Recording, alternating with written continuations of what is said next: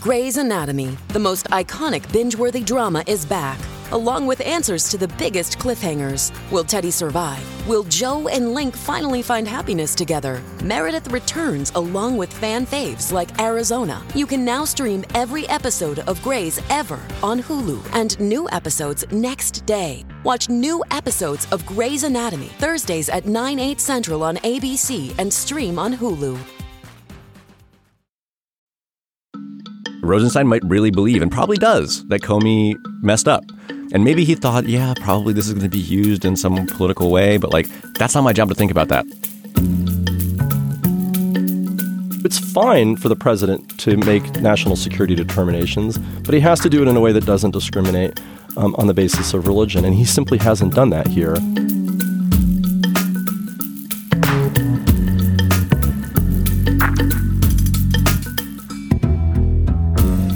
Hi, and welcome to Amicus, Slate's podcast about the Supreme Court and all things legal, and now evidently also about postmodernism as well. I'm Dahlia Lithwick. I cover the courts and the law for Slate. And as you have no doubt heard, things got weird at the Justice Department this week with the summary firing of FBI Director Jim Comey, something the former director learned about via TV screens in the background of a big room he was in, a report he initially believed to be, of course, a prank because, as you see, postmodernism. Now, later on in today's show, we're going to recap this week's oral arguments in one of the legal challenges to Donald Trump's travel ban. Remember that? But first, to this week's palace intrigue. Jim Comey was fired, it seems, either because of his investigation of the Trump campaign and its ties to Russia, or not because of his investigation of the Trump campaign and its ties to Russia. Speculation about what is really going on has carried so many of us down the rabbit hole and back, but throughout this wild ride, one name has dominated the news cycle for days: Rod Rosenstein. He is Deputy Attorney General under Jeff Sessions, and until Tuesday, Rod Rosenstein was probably only a household name, well, in his own household. But now Slate's Leon Neyfakh happens to be in the room with me, and he has been writing about nothing but Rod Rosenstein for weeks. So we've delighted to have you here, Leon. Thank you for having me. Tell us who this Deputy Attorney General is, what's going on in this incredibly polarized world. Is he the most neutral man in America? He was supposed to be. He was the subject of a piece I wrote last week about how this most principled and famously apolitical and resolutely independent U.S. attorney from Maryland is coming to the Justice Department as the Deputy Attorney General to serve as a check on Jeff Sessions and Donald Trump, and how people who are generally very nervous about the Trump administration and about Jeff Sessions' leadership of the Justice Department were cheered by his nomination and felt like he would be an adult in the room and someone who takes seriously the institution that he would be leading on a day-to-day basis. But then very quickly, within 2 weeks of his being sworn in, he got played, or he played himself. Well, that was going to be my next question. You've written several pieces this week trying to figure out if he was, I think you just called him a secret hack, somebody who has been waiting, to do the president's bidding and start firing people, or if he was just basically, a diligent career attorney who got rolled. Yeah. So the way in which he got rolled is that he was asked on Monday by Donald Trump to basically put his thoughts on FBI Director James Comey in writing. Rosenstein and Trump had a meeting at the Oval Office with Jeff Sessions in which they discussed Comey. And we don't really know exactly what was said in that conversation, but the takeaway for Rosenstein was that he was to write a memo, which he did and submitted to Jeff Sessions about basically what he thought Comey had done wrong in his handling of the Clinton email investigation. This is from the summer, right? We're talking May, June. Correct. Yeah, from months ago. He and Rosenstein wrote a diligent memo in which he kind of went through various decisions that Comey had made, such as going on TV and publicly describing his thoughts on Clinton's conduct, and then, I guess, as Rosenstein saw it, unilaterally declining to pursue charges. Strictly speaking, he had recommended to the Attorney General not to pursue charges, which the Attorney General then took. But Rosenstein felt like he had overstepped his role. He also objected to the letter that Comey sent to Congress in October, days before the election, informing them that the Clinton email investigation was being reopened. And this memo was then submitted to Sessions, who then submitted it to Trump. And on Tuesday, both the memo and Sessions' sort of brief letter about the memo to Trump were published within moments, basically, of the news breaking that Comey had been fired. So the memo was trotted out essentially as like, here are the reasons why this guy had to go. And all manner of White House officials, including the vice president, went on in front of reporters and said, this guy Rosenstein, great reputation, man of integrity, as you all know. He said we had to do this. And so Mr. President took his recommendation. The question, in the hours and days that followed was, did Rosenstein know that this memo would be used as the pretext for firing Comey? And the sole basis, right? Not Correct. just the pretext, but this is the whole shebang right here in this very, very brief memo that doesn't end by saying, P.S., I think you should fire him. Yes. right? Interestingly, the memo does not say, I think you should fire him. It says, like, we need an FBI director who understands that these were mistakes and it pledges to never make such mistakes again. Whether he stopped short because he just didn't realize they were really talking about firing him like that day, or he thought that this was just the beginning of a more sort of traditional and restrained process by which this decision would be made, we don't know. But it had the effect of legitimizing a decision that was pretty obviously, and at this point, admittedly by the president, motivated by concerns about the Russia investigation that Comey was overseeing. So one question I have is, I guess the question everybody has is, there was certainly rumors, I think they've since now been denied by Rosenstein himself, that effective Tuesday night, Wednesday, he was saying, please don't use my name. I will resign if you use me as the sole predicate for this firing. And so then that looked like, again, either an act of brave heroism or, a feint at trying to stay neutral. Yeah, I mean, I don't think you can call it a threat to resign that is then not followed through on as an act of bravery, but and also denied. Yeah, and then he was like, actually, no, I didn't threaten to resign when he was asked by a reporter while walking through the halls of Congress. But it does seem like he was not comfortable with the way he had been used as a prop or as a sort of a pretty face to sell this decision. And he apparently called the White House counsel and was like, yo, this narrative that you guys are putting out is wrong. Please correct it. And I gather from the Wall Street Journal, he gave the impression that he could not serve an administration that would put forward this inaccurate timeline. But, he's still there. But that seems to be heroic or not. That then becomes the basis for what we see on Thursday, which is now Sarah Huckabee Sanders is saying, oh, no, we didn't mean that he was the base. Even the president himself by Thursday afternoon is saying, no, it was really about Russia. Like, don't look at Rod Rosenstein. Yes. It's about Russia, which is its own box of crazy. But at least he may have inadvertently tagged the White House with actually saying what they actually did. Yeah, I wonder. I mean, I feel like Trump's motivation for going on TV and saying it was all me was more about his ego and wanting to be the one who pulled the trigger. Because, Right. like, what's the point of pulling the trigger if people don't know it was you? I do think that, for instance, like a new timeline that was issued, I believe, on Wednesday night, that sort of put Rosenstein's memo fourth on the list of events that led to the firing was probably motivated by Rosenstein's concerns. Yeah. But yeah, I feel like Trump was not thinking about Rosenstein when he said that. I think he was thinking, I want people to know that I cut off this head, Right. and not somebody else. Oh, and by the way, obstruction of justice. But yeah. He didn't think it through, maybe, but I think that's the instinct he was acting on. So before I turn to anything else, I guess I want to say this. I have had a theory for the last year almost, which is that Jim Comey was sort of trying to publicly perform neutrality, right? He was like, if I just keep saying how neutral and above the fray I am, people, and then bonking both sides on the head periodically, it's going to look like I'm super neutral. And that, I think, maybe doesn't work. I can't claim to understand what he's been going for throughout this process. I think there's a pretty thorough New York Times piece from a few weeks ago now that kind of walked through what he was weighing when he made, say, the decision to write the letter. I think his fear was that, say, Clinton wins, And then months later, these new emails that they discovered turned out to be consequential. And then he would be, accused of concealing the fact that they had reopened the investigation to process the emails retroactively. Instead, he was accused of partisanship in that moment. Why he thought one would be better than the other, I don't know.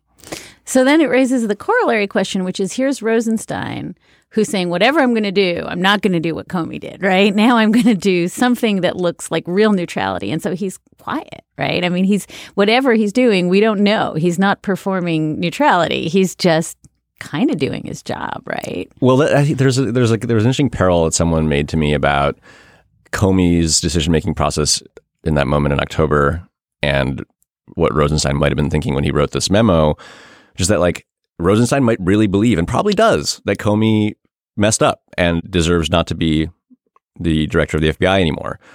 He probably wrote things that he believes are true in that memo. And maybe he thought, yeah, probably this is going to be used in some political way, but that's not my job to think about that. Not thinking about the optics means not thinking about the optics. And I believe these things, and I, on a legal basis, believe that he violated Department of Justice tradition and protocol, and that's it. That's where my thought process has to end. Right. And in so doing, obviously did the most political thing possible by creating the pretext for this firing. So that's an incredibly depressing proposition, Leon, that, here we have, let's start from the basis that nobody ever thought the FBI could be neutral. Nobody thought the Attorney General could be neutral, right? Mm-hmm. You and I have been having this conversation since you started covering justice in the Trump era. But it seems to me that if the alternatives are Jeff Sessions, right, Attorney General, who I don't think anyone thinks is neutral, and then a bunch of other people who are, career Justice Department people who are just finding it impossible to be neutral too. Are we simply at a time where there are no neutral entities left? I mean, one thing you and I have talked about is neutral how? Is it that you, as the Attorney General or the career attorney in the Justice Department, prosecute people who are Democrats and Republicans the same way? Then I think that's still possible. But is it that you don't make choices that have political ramifications? I don't think that's possible. And maybe it never was, but in the Trump era, we just have a president, I think, who's much less, this is an understatement, much less restrained or cautious about undermining the credibility, the apolitical credibility of these agencies than any president we've had before. And as a result, decisions that in the past could have been made with minimal damage to that reputation are just always going to blow up in the worst possible way. And that leads me to the meditation you wrote on Thursday night, where you were trying to think through, I think, a question I've been thinking through literally since the morning the election ended, and that is, do good people serve? If you are, and, you quote Russ Douthat, you quote Una Hathaway, there's a lot of, I think, debate about whether good people in the Justice Department stay on and try to act as a bulwark and try to do their very best. And I think your feeling is probably that's what Rod Rosenstein was. Yeah, I think he probably felt about his nomination and his service the same way, those Trump critics I talked to felt, which is I will be a steadying force here. I know this department. I love it. I've served in it for 27 years. I've been a career attorney. I've been a prosecutor. I understand how this place is supposed to run. And it's good that I will be in this influential position where I can make it run that way, despite the fact that the people above me maybe don't share my values. He thought he could be a positive influence. And I think he has found very quickly that his good intentions aren't really enough. Now, we're talking about him like he's dead in a ditch somewhere. And I nope, want to still the Deputy Attorney General. I want to be clear. He's still the deputy as of Friday at 10-something.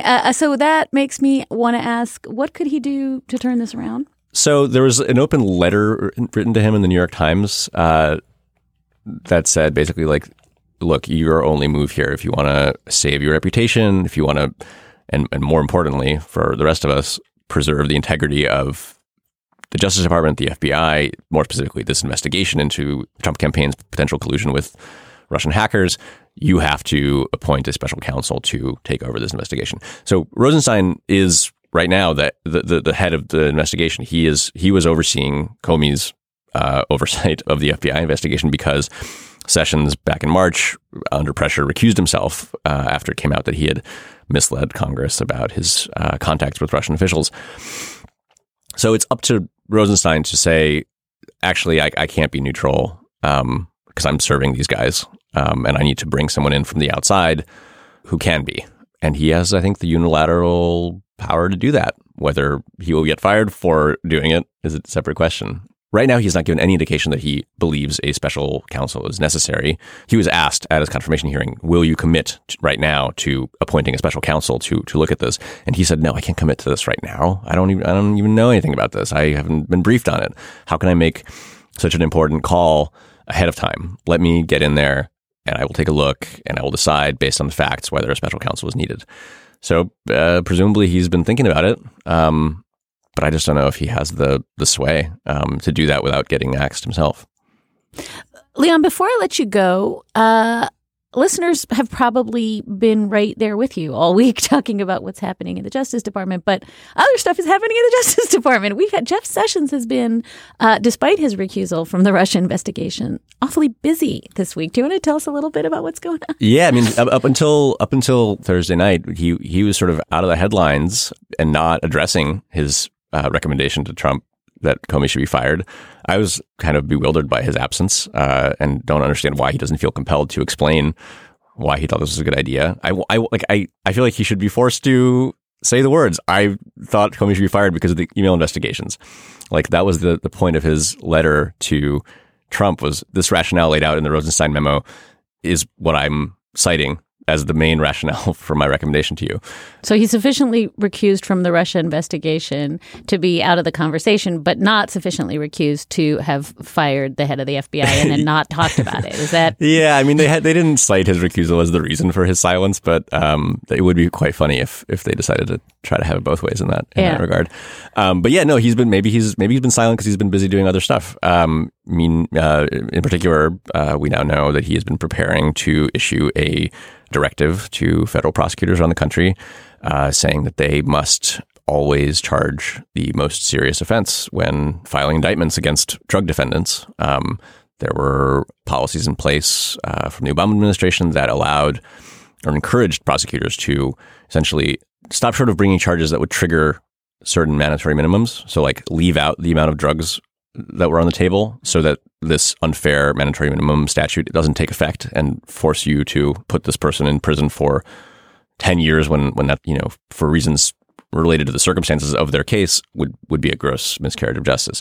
But now Sessions has said, we are now instructing you, federal prosecutors of America, to be as punitive as the law allows. And we should also note that the other thing he's been awfully busy with is this now new commission to examine, all the rampant vote fraud in America. And they're going to be working hard, looking for it under the, tutelage of Chris Kobach and, other people who've been pretty open about the agenda of using this notion of vote fraud to further curb voting in America, right? Yeah, they're gonna work really, really hard to find it. Find the thing they want to find. 3 million 3 to 5. Illegal, I believe it was 5. Illegal voters. All right. So good times at the Justice Department. Leon Neyfakh has the unenviable job of covering the Justice Department for Slate and has been doing yeoman's work this week as we just spiral down into new levels of bonkers. So Leon, thank you very much for taking time. I know you've been busy this week. Thanks for having me. You're listening to this podcast, so you care about history. And what a period we're living through right now, specifically when it comes to the situation in Israel and Gaza. Right now, you're hearing a lot of loud voices screaming about genocide, massacre, and occupation. But these words, slogans, and various headlines are not enough to help understand what is happening over there. And that's where this podcast comes in. Check out Unpacking Israeli History. Catch up on previous seasons and enjoy new episodes from Season 6 each week, where they cover many of the topics that are relevant to what's going on in Israel today. From the history of infamous terror groups Hamas and Hezbollah, to the story of Nakba, to Israel's disengagement from Gaza in 2005, there's so much to uncover.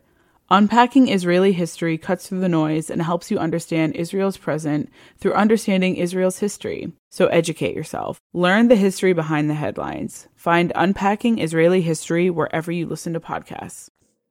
This week, the Court of Appeals for the Fourth Circuit heard oral argument on President Donald Trump's second iteration of his now famous travel ban. Now, in an unprecedented move, the court decided to hear it en banc, which means that the entire court heard it instead of a panel of 3 judges.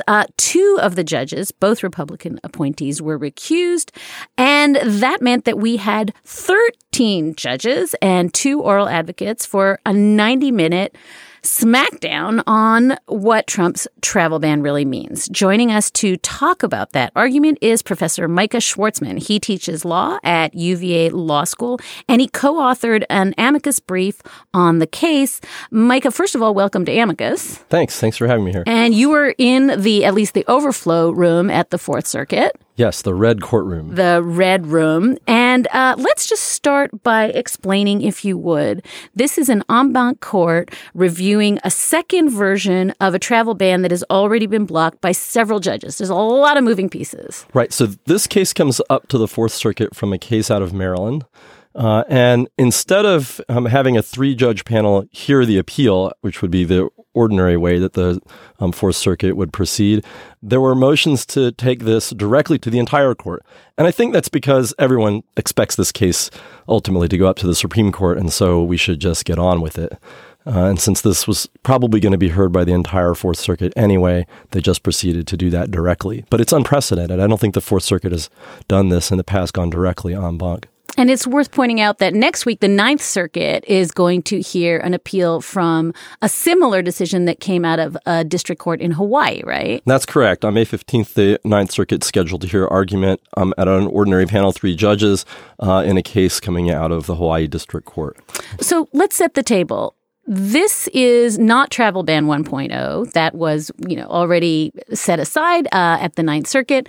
This is Travel Ban 2.0. What's the difference between the original executive order and the one that is at issue now? So the original order came about a week after inauguration, very quickly, without review by various agencies that were involved in implementing the order. You remember there was a mess in the airports that followed the order. The new order has been vetted by the various agencies, and it continues to prohibit travel from Muslim-majority countries, 6 of them. Iraq has been removed from that restriction. That's a change from the first order. And then there were various provisions in the first order that granted protections for religious minorities, where those minorities were defined according to the demographics of the country that they were coming from. And a lot of people thought that this authorized the government to privilege religious minorities in Muslim-majority countries. Really, we're talking about Christians. And there was an argument that these provisions were discriminatory on their face against Muslims in those countries. And so the administration has pulled those provisions out. So now we're just talking about a prohibition on travel from Muslim-majority countries, the 6 countries. But the new order, 2.0, also focuses more closely on people who are living abroad. So it doesn't apply to permanent residents in the United States, to current visa holders. We're really just talking about people who are not in the United States and who don't already have visas. And it's important to say, I think, that Jeff Wall, the acting Solicitor General who was defending the ban, was at pains to say over and over, this is a little nothing. It's a little temporary, 90-day. All we're doing is just checking out what's going on, that there's nothing sort of lasting or permanent or consequential here. That's their characterization. Is that your view of what the ban was doing? Well, the first order, I think, was kind of a trial balloon. And a lot of people read the time restrictions as a float to see whether there would be pushback. And it was possible that those time restrictions could have been extended. Now the administration is saying it's just 90 days for us to do some checking of our vetting procedures to make sure that we're doing what we need to be doing inside these countries to make sure that the people coming through them to the United States aren't risks to us. And they say that's all that's going on here. But I don't think the judges are buying it.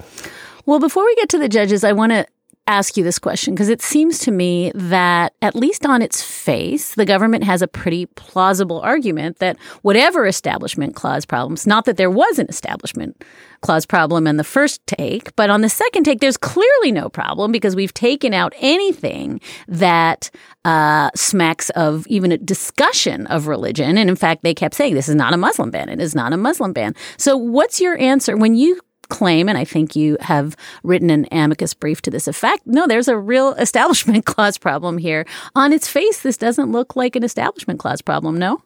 So the argument that there's an Establishment Clause violation looks both at the text of the order, but also at statements by the president and other officials in the administration, which suggest that the purpose of the order was to discriminate against Muslims. And it's that purpose, the intention or motivation for the order, which triggers problems under the Establishment Clause. The Establishment Clause is part of the First Amendment, and it forbids the government from discriminating on the basis of religion. And the argument is that was the whole point of not just the first order, but it's a continuing purpose under the second order as well. And if the purpose of the order is to discriminate against Muslims, it violates the First Amendment. And that's the crux of the argument against the order. Okay, so let's go down the rabbit hole now, right? Because I was in the courtroom, you were in the red room next door. It is clear that the judges are obsessed with these extracurricular statements and that they're talking about the tweets. They're talking about what Trump is saying when he's signing orders. They're talking about campaign promises. There is nothing that Trump has said or done that is not actually verbatim being parroted by the judges who are sitting here saying, tell me again why I'm supposed to ignore this. Let's just listen for 1 second to Judge Henry Floyd talking about just verbatim what it is that Trump has said. Shortly after the Executive Order 2 was signed, Sean Spicer said the principles remain the same. President Trump's statement at the concurrent with that time, you know my plans. Spicer, President Trump yesterday continued to deliver on campaign promises. Is there anything other than willful blindness that would prevent us from getting behind those statements? Yes, Judge Floyd. Respect for the head of a coordinate branch and the presumption that officials act legally, which is to say the presumption of regularity. So, Micah, I mean, this is just talk about unprecedented. It is really weird to have 13 judges, of whom I count 6 or 7, who are parroting back statements that the president has made casually or on Twitter. How seriously are they taking these statements? I think they're taking them very seriously. They're taking the president at his word. And it's not only statements that were made during the campaign or when he was president-elect before inauguration, but it's also statements that the president and other officials have made since the election, and statements that have been published online, including on the president's campaign website. We all know that campaigns are perpetual, and the president has done nothing to distance himself from these comments. So I think the courts are taking those statements seriously, but I actually don't think that's unprecedented. What's unprecedented is that you have a president making statements of this kind about religious discrimination. But it's not unprecedented for courts to look at official statements, and even by members of the executive branch, and reviewing the purpose of state action. And so I don't think that the courts think of themselves as doing anything that they wouldn't have otherwise ordinarily done in cases where they're evaluating the purpose of official actions. And yet we have Jeffrey Wall, who's the acting Solicitor General, arguing over and over again, these are not to be taken seriously. These are off the cuff, either campaign statement. He basically said several times, this doesn't rise to the level of something that you need to take into account, right? So Wall's argument, I think, proceeds in 2 ways. One is to say that under a precedent involving cases that concern immigration, the president has broad authority to make these decisions. And as long as those decisions are reasonable and bona fide, that is, they're facially legitimate, there's nothing in the orders themselves that is discriminatory, that we shouldn't look to the purpose, to any statements outside the text of those orders. That's the first kind of argument, an argument from precedent in the context of immigration. And the second argument is that campaign statements should be off limits because they're not serious, because they're exaggerated, because campaigners make promises that when they become officials, they take an oath and they take on the responsibility of the office. And at that point, a presumption of regularity is what Jeff Wall called it, the presumption of regularity, some deference to the office attaches to the president then.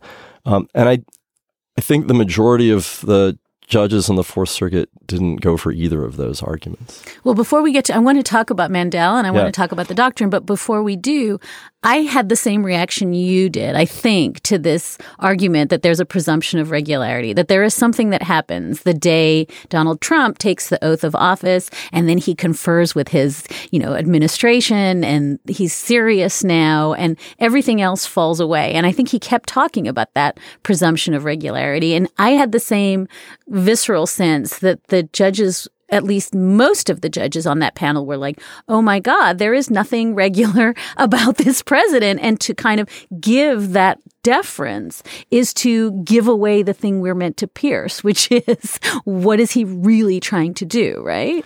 Right.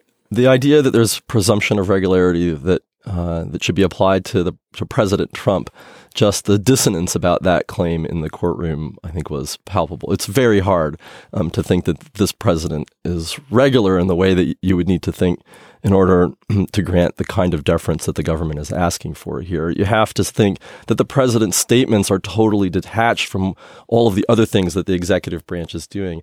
And some of the judges ask questions like that. What about other officials in the administration?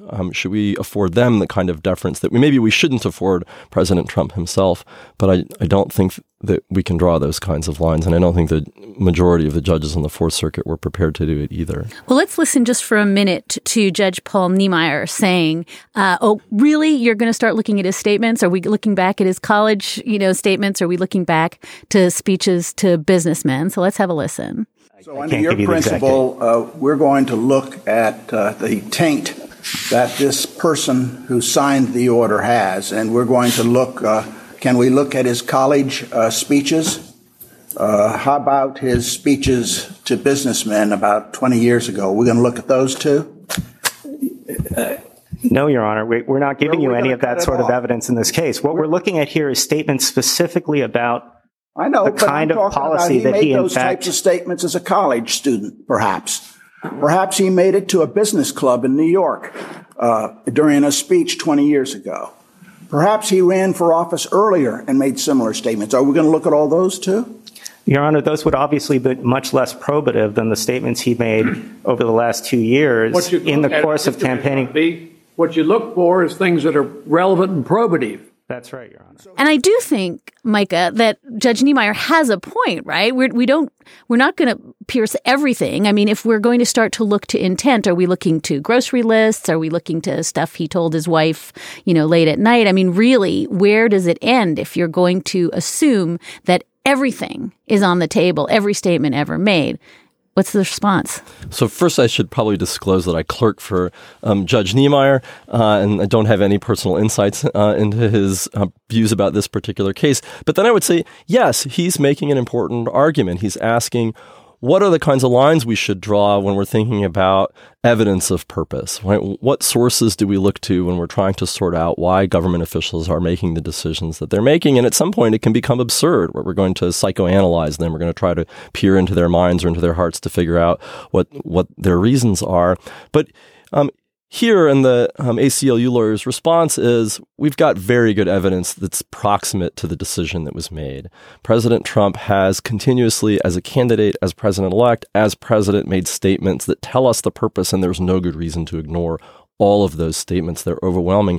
We're not faced with the line drawing problem in this case. There might be other cases down the road that would raise these kinds of questions, but this isn't one of them. It's not even close. Okay, so you flicked at the doctrine, and I think this is the thing that got a little bit lost when we started focusing on the tweets. But the doctrine's important because there's clearly a collision between two lines of cases, right? We have Establishment Clause cases, we have Lemon, we have McCreary. Talk about those and the ways in which those are in conflict with the case I think you were referring to, Mandel, this 1972 case that says none of that matters, or at least the way Jeff Wall presents it, none of that matters. What's the two lines of cases at issue? Right. So Mandel, this case involving immigration and the president's sweeping authority to exclude People at the Border says that as long as the president's decision is, quote, facially legitimate and a bona fide reason, then courts should not look underneath those reasons to figure out what the president's actual purpose was. So that's one set of cases on the side of immigration. The Establishment Clause, which prohibits discrimination, is a constitutional provision. And there are cases dealing with the Establishment Clause which say that the court should take into consideration official purposes for decisions. Those cases, and here the most important is McCreary County. It's a case involving a county that put up a Ten Commandments display. In that case, the Supreme Court said the court should look at purpose and can look at various sources of evidence to determine those purposes. The brief that I helped to organize on behalf of a group of constitutional law professors, in a brief that was authored by Joshua Matz, argues that McCreary County should be understood as representing an idea, and that idea is the government can't act for an impermissible purpose. But that idea has broader roots. It's not only rooted in the Establishment Clause, it's also a matter of the Free Exercise Clause, which prohibits the government also from discriminating against people on the basis of their religion under the First Amendment. And it has roots in the Equal Protection Clause as well, where the court has said, in the context of race discrimination or in discriminating against gays and lesbians, that the government can't discriminate on the basis of an invidious purpose. Basically, the government can't act because it hates or disfavors or is prejudiced against a particular group. And so that idea, that rule against the government acting on what's sometimes called animus, runs through not just the Establishment Clause, but the Free Exercise Clause and Equal Protection. And we wanted to say, look, that principle is what's at stake in this case. This is a case about government discrimination against Muslims, and it's not only the Establishment Clause that forbids that, but other provisions of the Constitution as well. But doesn't that just take us directly back to the problem of you can't show animus unless you're looking at the tweets and the campaign statements? That's right. There is a conflict between the government's position that you can't look at evidence of purpose and the position represented by the ACLU and by the brief that I helped to organize that says not only can you look at evidence of purpose, but you're required to under the Constitution. That's right. And so when Jeff Wall says there's no animus here, Micah, all there is a determination that these countries don't have sufficient vetting and we don't hate Muslims. We just think we're not safe. What's the answer? I think the response is that Mandel and Kerry v. Dinn, these two immigration cases that were widely discussed in the Fourth Circuit, require that the government have a bona fide reason. And there is direct evidence that the reason that was offered was not legitimate. And Justice Kennedy writes a concurring opinion in Kerry v. Dinn, another immigration case, with Justice Alito joining his concurring opinion. And it says that the government's reasons have to be legitimate. And here is a prima facie case that, based on evidence of intent, that the government's reasons here are not legitimate, that they're invidious, they're based on animus.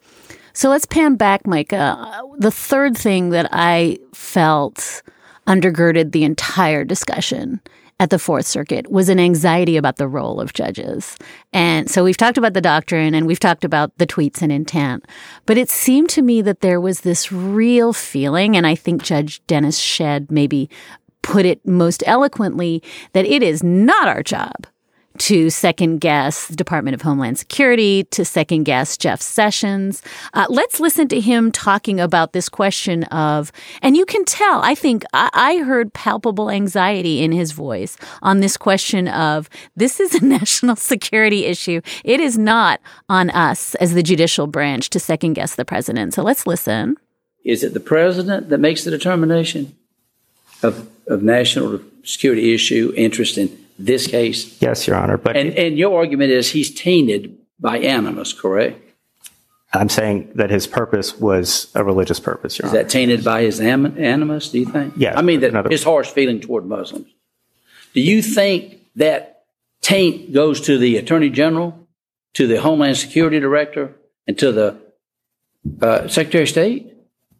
No, Your Honor, but I think if you look at the history of what happened in this case. Okay, then let me say, but doesn't the record in this case indicate that at least expressly the Attorney General and the Director of Homeland Security gave a basis for the order?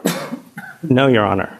They most certainly did. Well, I think what do we do with that? That seems like at one level a pretty persuasive argument. We are not experts in national security. We have a letter from Jeff Sessions and we have a letter from the Department of Homeland Security that says this is necessary to keep us safe. And what you're doing, judges, by interposing yourselves into this question is unsettling what we all agree is the president's duty to keep us safe. What's the answer? I think there are two answers. The first is, the question that was posed to the ACLU lawyer was, who's responsible for national security? That was Judge Shedd's question. And the answer to that question is the president is responsible for national security. That wasn't the answer that the ACLU lawyer gave. He said it was the court that was ultimately responsible for making all the decisions in the case. I don't think that was his best answer. His best answer is the president has to make these decisions, but he has to make those decisions within the rule of law. And that's the kind of answer that has been given in earlier national security cases, and especially involving terrorism, where the court has said there has to be a balance between liberty and security. The president has to make his decisions in a way that's consistent with constitutional prohibitions. And here he just hasn't done that. So it's fine for the president to make national security determinations, but he has to do it in a way that doesn't discriminate on the basis of religion, and he simply hasn't done that here. The second answer is there aren't good facts to support a national security determination. There's a brief by 42 former national security officials which reviews the orders and says there simply isn't a national security justification to be given here. And so in the presence of animus on the basis of religion, the court has a duty to review the president's justification. And I think that's what the ACLU lawyer was trying to get at. The broader answer is, in the historical context, we've seen the government say to the court in the past, trust us. We have national security concerns. And the foremost case that comes to mind, and one that Judge Wynn mentioned, is Korematsu, which involved a national security justification for Japanese internment. And that case is looming here. And I think the end of the argument in the Fourth Circuit was under the shadow of Korematsu. Can you just, for readers who don't have Korematsu on the tip of their memory, tell us what the issue was, what the court decided briefly, and then explain how this is different from Korematsu? So Korematsu involved an executive order that authorized the internment of Japanese American citizens from the West Coast during World War II. So Japanese people were relocated forcibly from their homes and put into internment camps. And the question in the case was whether the government had violated the Constitution, especially the Equal Protection Clause and the Fifth Amendment, the Due Process Clause, in ordering those internments. And the court held that race discrimination has to be justified by a compelling interest, and that the government had provided one. That is, there was a national security justification. It's right after Pearl Harbor. People are freaking out. People are very afraid, but there's also anti-Japanese racism. And the government's argument about national security is infected by that kind of racism. And we learned many years later that the government suppressed evidence of racism, that it didn't reveal that to the court. The Solicitor General under Obama explained that that evidence was not presented to the court and should have been. And there's a lesson to be learned from that, which is that racial animus, that discrimination and prejudice can infect the national security justifications that are presented. That is, the government perceives a threat where there isn't one, and part of the reason it perceives that threat is because it's prejudiced against the group that it thinks is threatening. And there's a concern in this case involving Muslims that the government perceives certain kinds of threats, in part because of the prejudice against Muslims. So when President Trump says, I have a national security justification, on the one hand, some of the judges, like Judge Shedd, are worried about second-guessing the president and then having a terrorist event and being blamed for all the harm. But on the other hand, they're worried about looking like the Korematsu court which is a court that didn't stand up to racism. And am I right? Did it happen that Judge Shedd, I think it was, had a colloquy with Jeffrey Wall saying, in effect, could we just say that Jews can create a national security threat and therefore we could plausibly create a ban on people coming from Israel? Am I right that Jeff Wall's answer to that was yes? I think that's what Jeff Wall said in so many words. I mean, the ACLU lawyer, Omar Jadwat, had presented this hypothetical. Suppose the Trump administration had expressed, or any president had expressed hatred for Jews, and then almost immediately turned around and prohibited immigration from Israel and said, there's terrorist events happening in Israel. There's all kinds of national security concerns we have in the state of Israel. And so we're just going to bar everyone from Israel from coming in. Would we really not look at the statements that the president in this hypothetical had made? And Jeff Wall was asked this question, this hypothetical, and he said, look, if the order was facially neutral, that is, it was just a national security determination, then we wouldn't look at any of those statements. And I think the hypothetical was designed to test intuition. Really, you wouldn't look at those statements. And I think he wants to bite the bullet on that. But it's a really hard bullet to bite. I just want to ask before we turn to my last topic, if you don't think that at some point, I'm going to coin a term here, and it's intent fatigue, that there's a weird way in which the project of at least the legal assessment of the Trump administration, and I'm even thinking of the Comey firing as this question of, what's the real intent? What's the pretext? You know, what is Trump really doing? He's awfully good at creating a plausible alternative explanation. I wonder if some of this conversation we're now having, at least in the academy, about does intent matter? You know, how do we know what the real intent is? My God, judges are not supposed to psychoanalyze. At some point, it just seems as though this is going to become futile, that trying to parse what someone means when he's persistently changing his mind and obfuscating what he means is going to become, I mean, it just seems like, I know this is an ontological question and outside both of our wheelhouses, but I do think that judges are going to say at some point, all I can do is look at the four corners of what these orders say, because the rest of it is where madness lies. I suppose I don't share that kind of skepticism about purpose or intent inquiries. I think judges do this all the time. They're constantly being asked to sort out why people did various kinds of things, from the lowest level criminal case to the highest questions of constitutional law. They're always asking why officials are making the decisions that they make. They're always asking about the reasons. Part of the rule of law is about reason giving, and officials have to give reasons for their actions. It's required under the Equal Protection Clause. It's required by the Establishment Clause that they not give certain kinds of reasons, namely discriminatory ones. So, maybe at some point there'll be intent fatigue, but this is really the case that gets things rolling. I mean, this is the case where it's presented most squarely. And I just think maybe down the road, judges will say there's not enough evidence or it's too far for us to reach. But here there's so much evidence. This is such a clear case in terms of determining or discerning purpose. And I don't think this will be the one where that line gets drawn.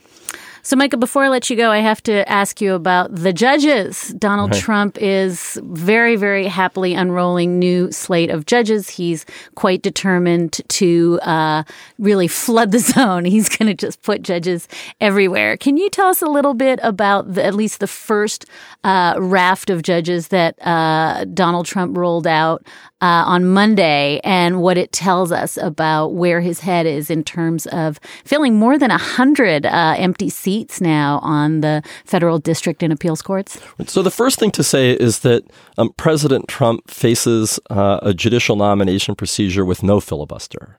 Right after the Democrats exercised the so-called nuclear option and did away with the filibuster for district and appellate judges, with a Republican Senate, President Trump is in a good position to move judges no matter Democratic opposition.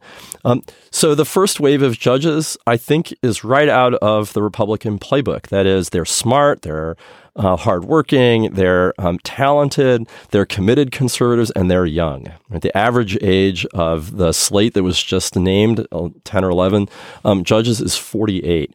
So just by comparison, the average age of Obama's first 10 nominees or so was something like 56. And the average age of judges from since Reagan, is something like, to the Court of Appeals anyway, something like 50 years old. So why did age matter, right? Age matters as a proxy. You pick people young, they don't have as much of a track record. Why are you picking them? You pick them because you think they're talented and committed.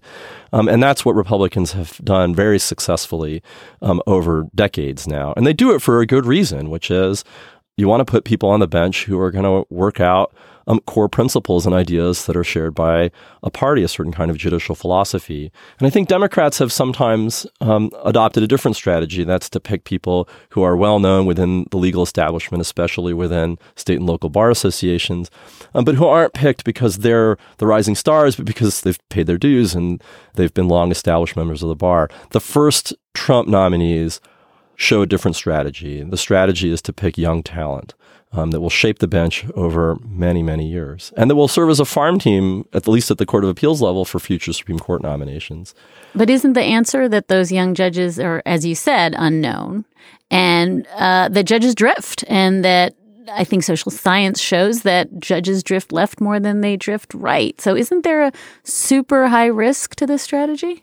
That would be a concern about picking young judges, that they'll move over time. And so you insulate against that risk by picking people who you know are fairly committed to the principles that you want judges to embody. And that seems to be the move so far by the Trump administration. Micah Schwartzman teaches law at the University of Virginia Law School, and he helped author a brief in the travel ban case that was heard this week at the Fourth Circuit. Micah, thank you so very much for joining us. Thanks, Dahlia.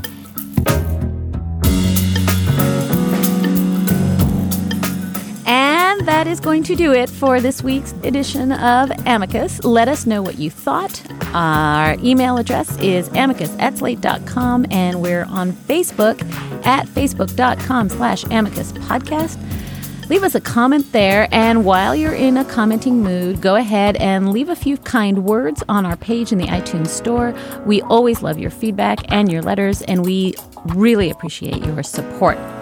Now, remember, if you've missed any of our recent episodes, you can find them all on our show page. That is at slate.com/amicus. And if you're a Slate Plus member, you'll also find transcripts of our shows there. But know that they do take a few days to post. A big thanks goes out, as ever, to the Virginia Foundation for the Humanities, where our show is taped, and also to the wonderful June Thomas, who provided engineering support this week in New York. Amicus is produced by Tony Field. Camille Mott is our wonderful intern. Steve Lichtai is our executive producer. And Andy Bowers is the chief content officer of Panoply.